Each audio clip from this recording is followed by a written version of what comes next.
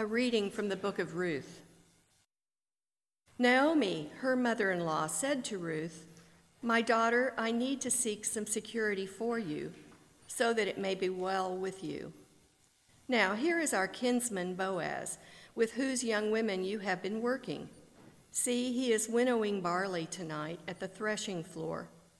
Now wash and anoint yourself and put on your best clothes and go down to the threshing floor. But do not make yourself known to the man until he has finished eating and drinking. When he lies down, observe the place where he lies. Then go and uncover his feet and lie down, and he will tell you what to do." She said to her, "All that you tell me, I will do." So Boaz took Ruth, and she became his wife. And when they came together, the Lord made her conceive, and she bore a son. Then the women said to Naomi, "Blessed be the Lord, who has not left you this day without next of kin, and may his name be renowned in Israel. He shall be to you a restorer of life and a nourisher of your old age. For your daughter-in-law who loves you, who is more to you than 7 sons, has borne him." Then Naomi took the child and laid him in her bosom and became his nurse. The women of the neighborhood gave him a name, saying, "A son has been born to Naomi." They named him Obed. He became the father of Jesse, the father of David. The word of the Lord. We will read responsively by the half verse as indicated by the asterisk, Psalm 127. Unless the Lord builds the house, unless the Lord watches over the city, it is in vain that you rise so early and go to bed so late.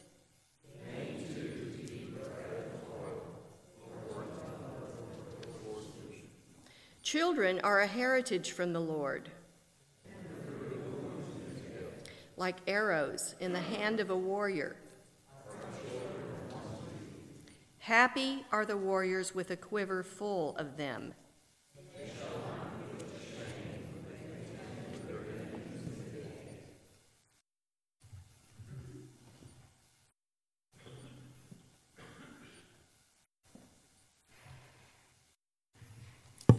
A reading from Hebrews. Christ did not enter a sanctuary made by human hands, a mere copy of the true one, but he entered into heaven itself, now to appear in the presence of God on our behalf. Nor was it to offer himself and again, as the high priest enters the holy place year after year, with blood that is not his own. For then he would have had to suffer again and again since the foundation of the world. But as it is, he has appeared once for all at the end of the age to remove sin by the sacrifice of himself. And just as it is appointed for mortals to die once, and after that the judgment, so Christ, having been offered once to bear the sins of many, will appear a second time, not to deal with sin, but to save those who are eagerly waiting for him. The word of the Lord. The Holy Gospel of our Lord Jesus Christ according to Mark. As Jesus taught, he said, "Beware of the scribes who like to walk around in long robes and to be greeted with respect in the marketplaces and to have the best seats in the synagogues and places of honor at banquets. They devour widows' houses and for the sake of appearance say long prayers. They will receive the greater condemnation." He sat down opposite the treasury and watched the crowd putting money into the treasury. Many rich people put in large sums. A poor widow came and put in 2 small copper coins, which are worth a penny. And then he called his disciples and said to them, "And truly I tell you, this poor widow has put in more than all those who are contributing to the treasury. For all of them have contributed out of their abundance, but she out of her poverty has put in everything she had, all she had to live on." The Gospel of the Lord.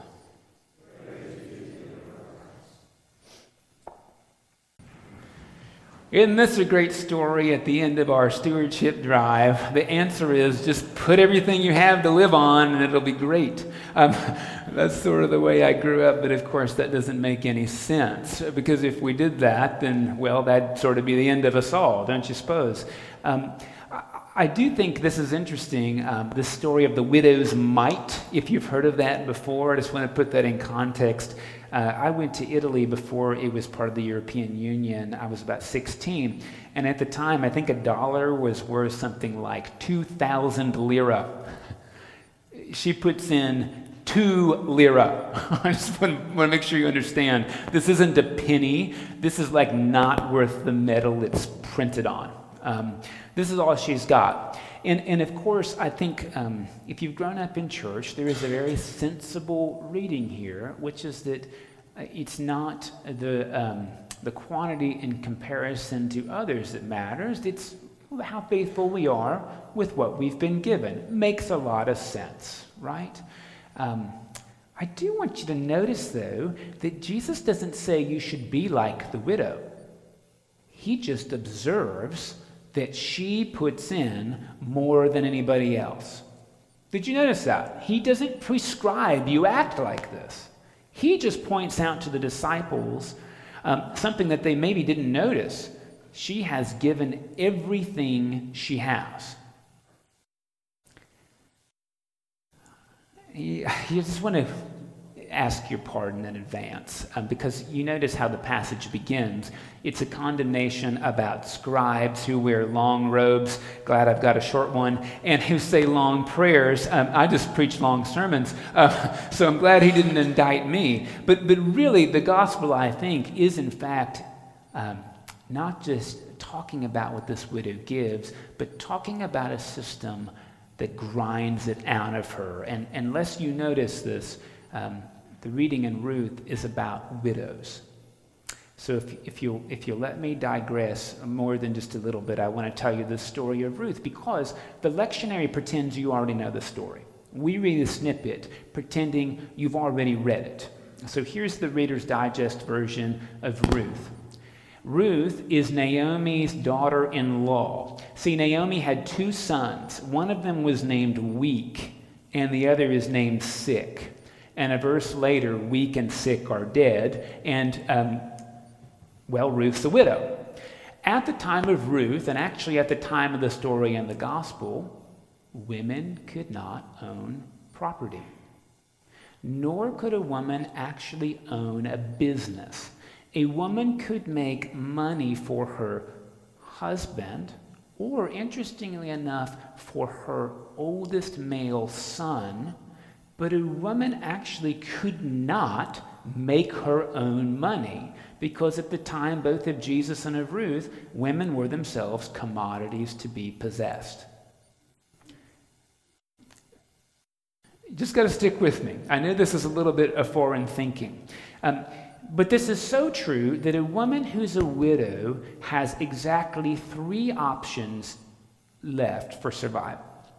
4. She could go back to her father, who will own her once again and have to feed her. She could become a beggar. She could become a prostitute. Or, this is especially for a woman who has no sons. I guess if she has a male son, the male son would take care of mom.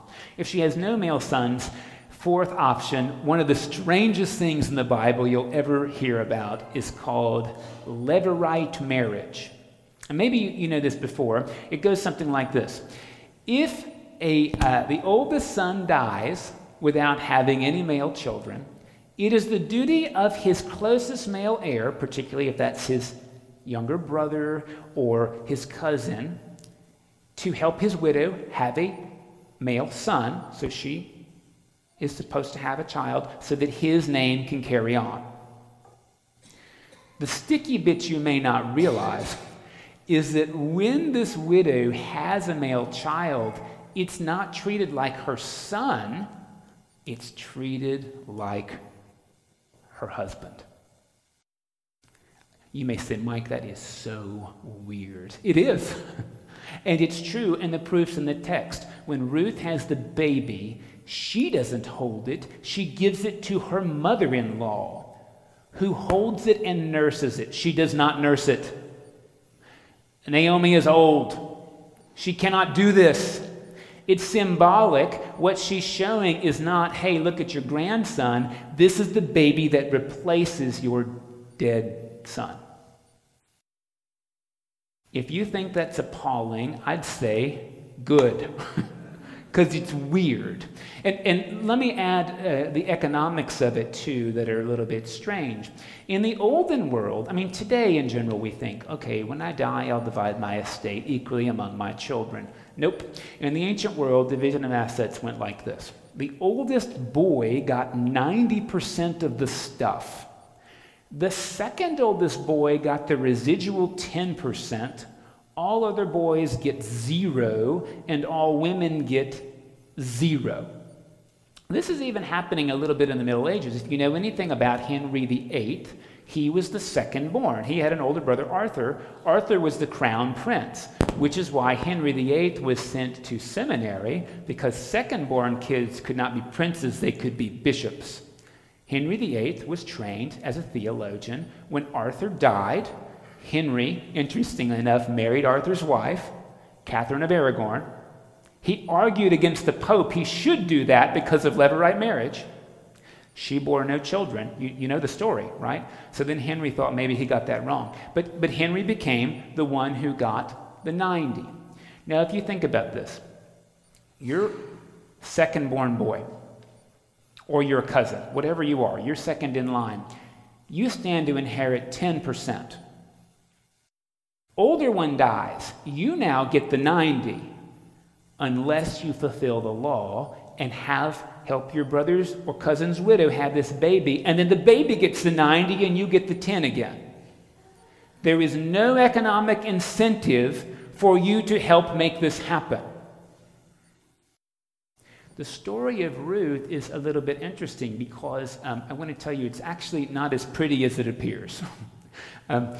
Naomi is a schemer, and she needs to be, because the truth is, if she cannot produce another boy child, she has no hope. No hope. So she actually kind of engineers a little bit of an unsavory plan to make this happen, which you read about. More about this later if you're interested. But we've got mixed audience in here, so I won't tell you all the details. In the story, actually, the neat guy is Boaz, the guy who helps Ruth have this baby. By doing that, Boaz loses his entire economic future. All of it. His name, his land, his inheritance will not go to him or his name. They will go to this baby who is not even considered his son. It's considered his cousin. But it's his baby. If it sounds bizarre, it is. And in this story, interestingly enough, this is clearly a very broken system of social justice, where women have 0 options, and in order to help a woman survive, a male heir forfeits everything he has. This is a story, though, about a man who does in fact do that. He liquidates himself to give these women a future. Redemption's expensive. I mean, there's no doubt about that. Well, there's also no doubt that this system of levirate marriage and women functioning as property and having no future apart from their sons and husbands and brothers clearly was not instituted by God, but instituted by people. And of course, sometimes when we hear Scripture, we have the opportunity to say, thank God we don't have to live like that anymore. And friends, we don't. And hopefully we continue to move away from that reality, because I'll tell you, in the story here about the widow who puts her mites in, the details aren't much different. Widows can't own money. So what's she doing with these coins? They don't actually legally belong to her because she's got zilch. A lot of scholarship says, actually, and I'm going to use this bad word in church, so you may want to cover your ears. to receive welfare, you could not have any money at all. So for this woman to get bread and shelter, she has to give up these coins she's not allowed to own in the first place. Remember how much they're worth? A couple of lira. She could buy a grape with this money. A couple of olives. In order to get any sustenance, bad word, welfare, because she can't own anything, she can't have a job, she has to give up, don't think about this as money, she has to give up all of her dignity before she can receive social support. And she gives it into the temple treasury, which sounds like she puts it on the offering plate, but it's a little more conflated back then because it turns out there was no separation of church and state. The Jerusalem temple, which you should know at the time of this story, was the eighth wonder of the world. That is, it was the size of 3 football fields. Enormous. There is a stone in that temple that is more than 420 tons. That's like 4 or 5 747s loaded with people in weight. It is so big, people aren't really sure how it even got moved. If you went to Jerusalem with us a few years ago, you saw it. It's a pretty darn big rock, I'll tell you. Eighth wonder of the world. And of course, to pay for that, they didn't just pass some plates around. There was a tax. You had to pay. It was a tax like the kind we pay Uncle Sam. It wasn't a plate passing tax. It was, you don't even go to jail. You get tortured unless you pay your share. And who oversaw that tax? The religious leaders. The religious leaders. The scribes. The priests. That was them. And here's a story in which the only way this woman has a future is if she gives up the last 2 lira worth of dignity that she has. And Jesus somehow calls attention to this and says, do you see, she's put more in that treasury than anybody else. They gave out of their means. She gave everything she had left.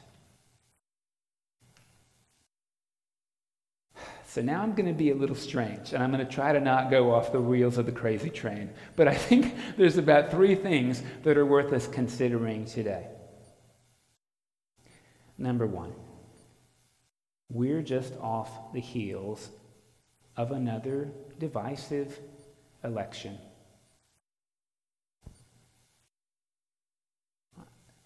We have this opportunity, I think, to think that church and state really ought to be combined. That there is God's candidate in the race. But you know, the America I learned about in school was one in which we decided that was not how we were going to function because it's fundamentally unjust.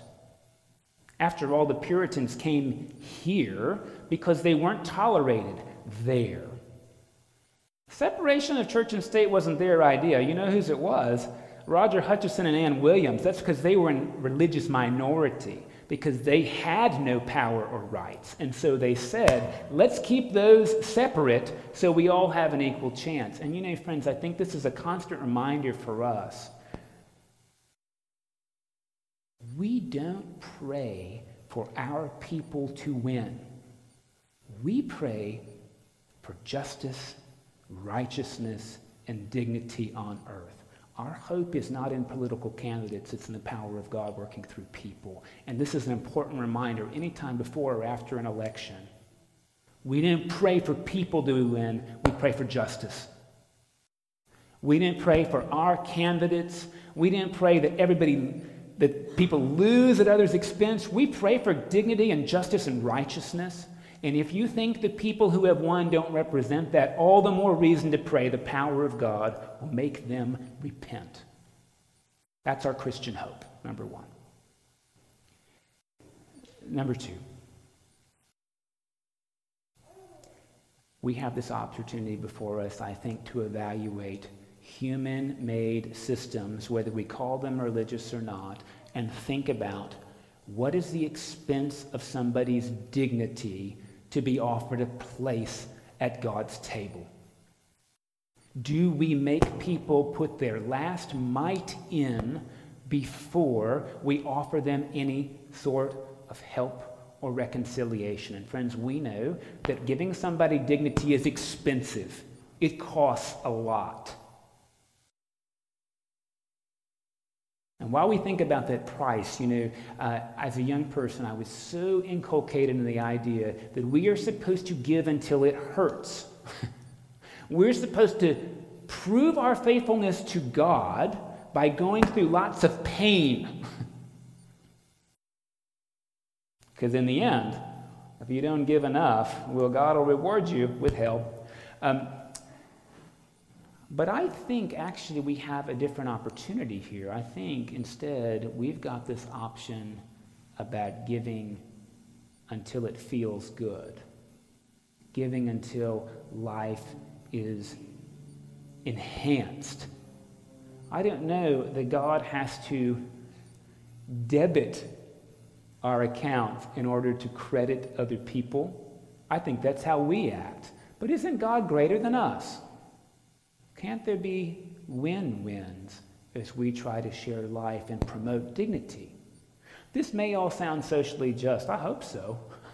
Because the thing is, in Hebrews today, we get to read that Jesus came in these imperfect structures and died to take care of sin completely.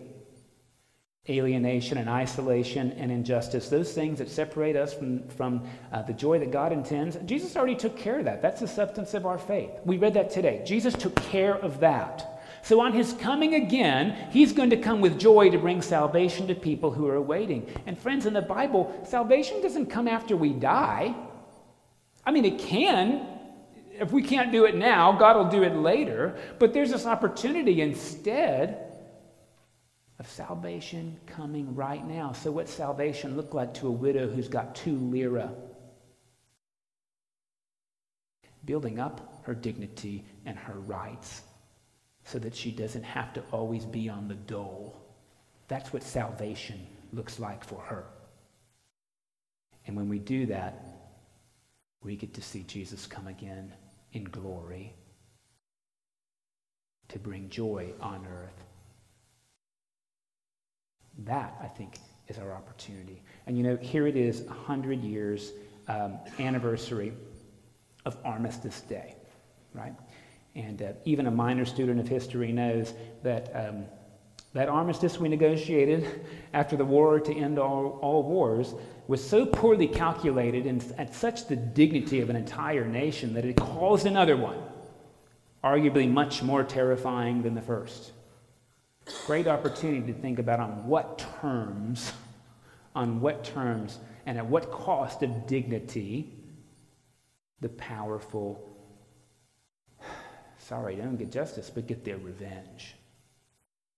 We have this opportunity, I think, before us to think about on what the cost is of dignity that we impose on other people.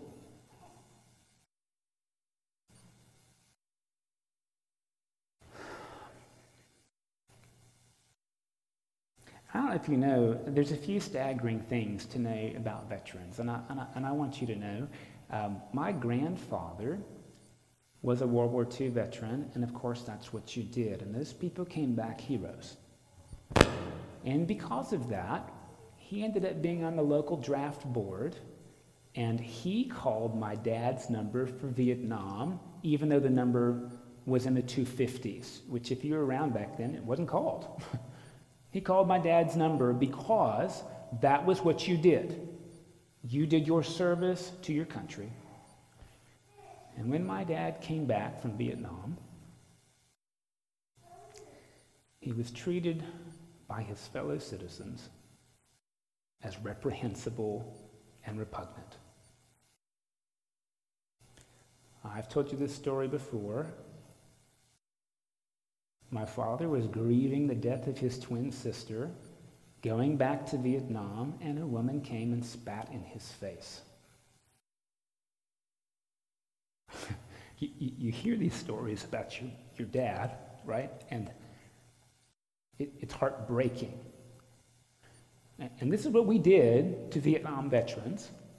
And this is why, partly why, every single day in this country, 20 veterans kill themselves. The cost of dignity to serve in our military continues. We've done a much better job. We know this. We've done a much better job.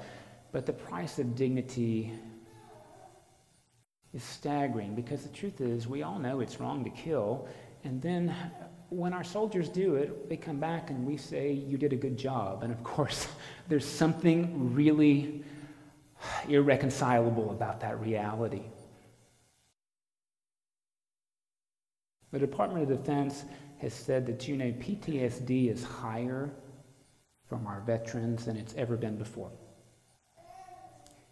But they concluded not just after their service, it's higher before they ever go. PTSD is higher before people ever join the military than it's ever been. And the DoD itself has made the connection between PTSD and enrollment and PTSD and discharge.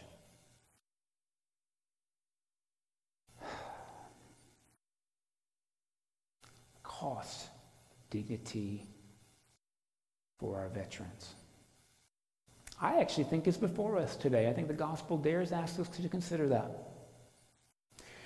I think the gospel asks us to consider, if you don't mind me coming off the wheels one more time, that dirty word I said, welfare. But I'll tell you, as a kid, I sure learned how people abuse welfare and how they're lazy and awful. And then I had a family member on Medicare. Medicaid. I can't even keep them straight. My son's adopted from foster care. We did that when he was 6 years old. And they told us, keep him on the Medicare. He gets to be on it till he's 18. The Medicare was really good because there was this long list of providers for any service that we wanted, and all the services were covered. So if we wanted psychological care, we could go to 10 different providers. Except 2 of them had been dead for 3 or 4 years, and another 3 or 4 of them had lost their license, and the other 2 that actually would see us were about 45 minutes away. That was our experience with Medicare. In California, Medicare, we'd pay for orthodontic or any kind of oral services beyond dental cleaning that were necessary. This may be staggering to know, in Texas it doesn't. So my son had his front teeth was coming in crooked, and it was actually going to kill his other teeth, medically necessary to extract the teeth. Medicare didn't cover that. It's okay, because I had $2,000 to pay for that. I did. Do you think most people do? $2,000 to extract some teeth? That was the welfare. Then there was the day in Southern California when we went to get a prescription for him. It was like $100. Again, and we've been fortunate enough that we could do that. We went there, and the pharmacy said, no, the Medicare has been turned off. So after 3 hours on the phone, getting from office to office to office to office, what we were told is we have to go in to the office, which is open Monday through Friday from the hours of 9 to 12. I had a job that went Monday through Friday during the hours of 9 to 12. I also had like a 6-month-old baby, which I think worked to my advantage. Sure enough, I took a day off, and I went there, and I was there at 9 o'clock.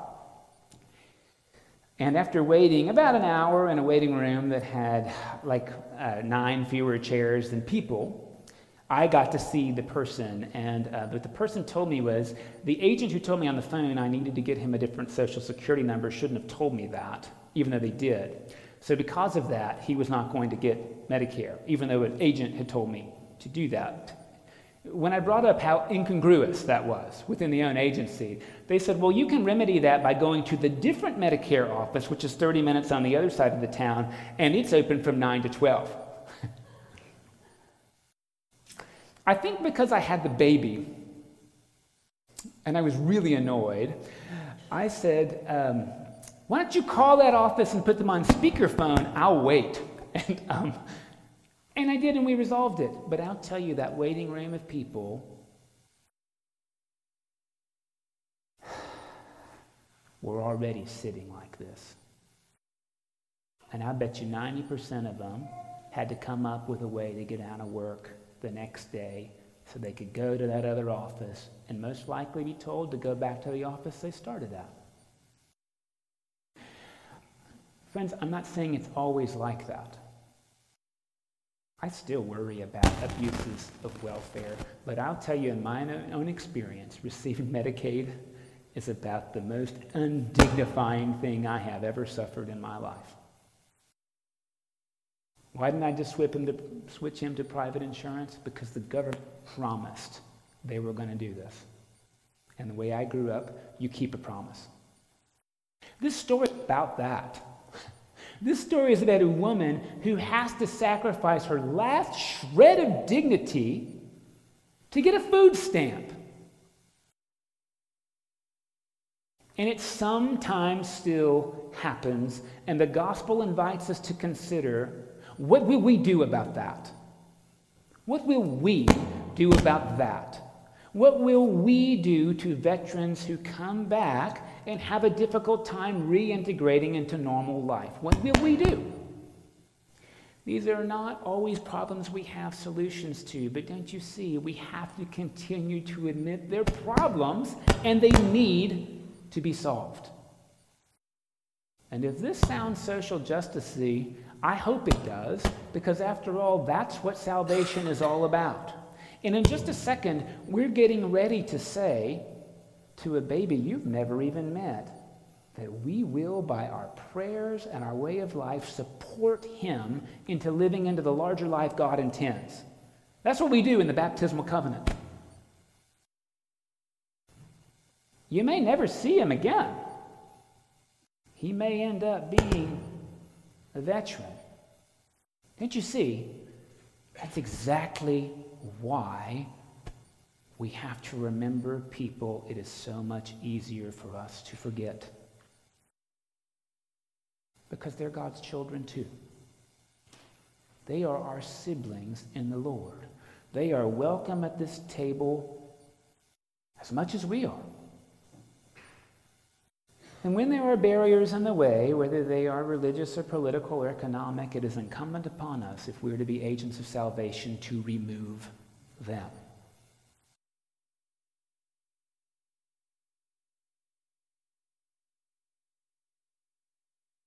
So first, I want to invite you. We're getting ready to sound a chime in prayer to recognize the veterans every day who decide to end the suffering of this life in the hope of peace in the next. God, we pray that their souls might rest in peace and that the light of God always shine upon them. Amen.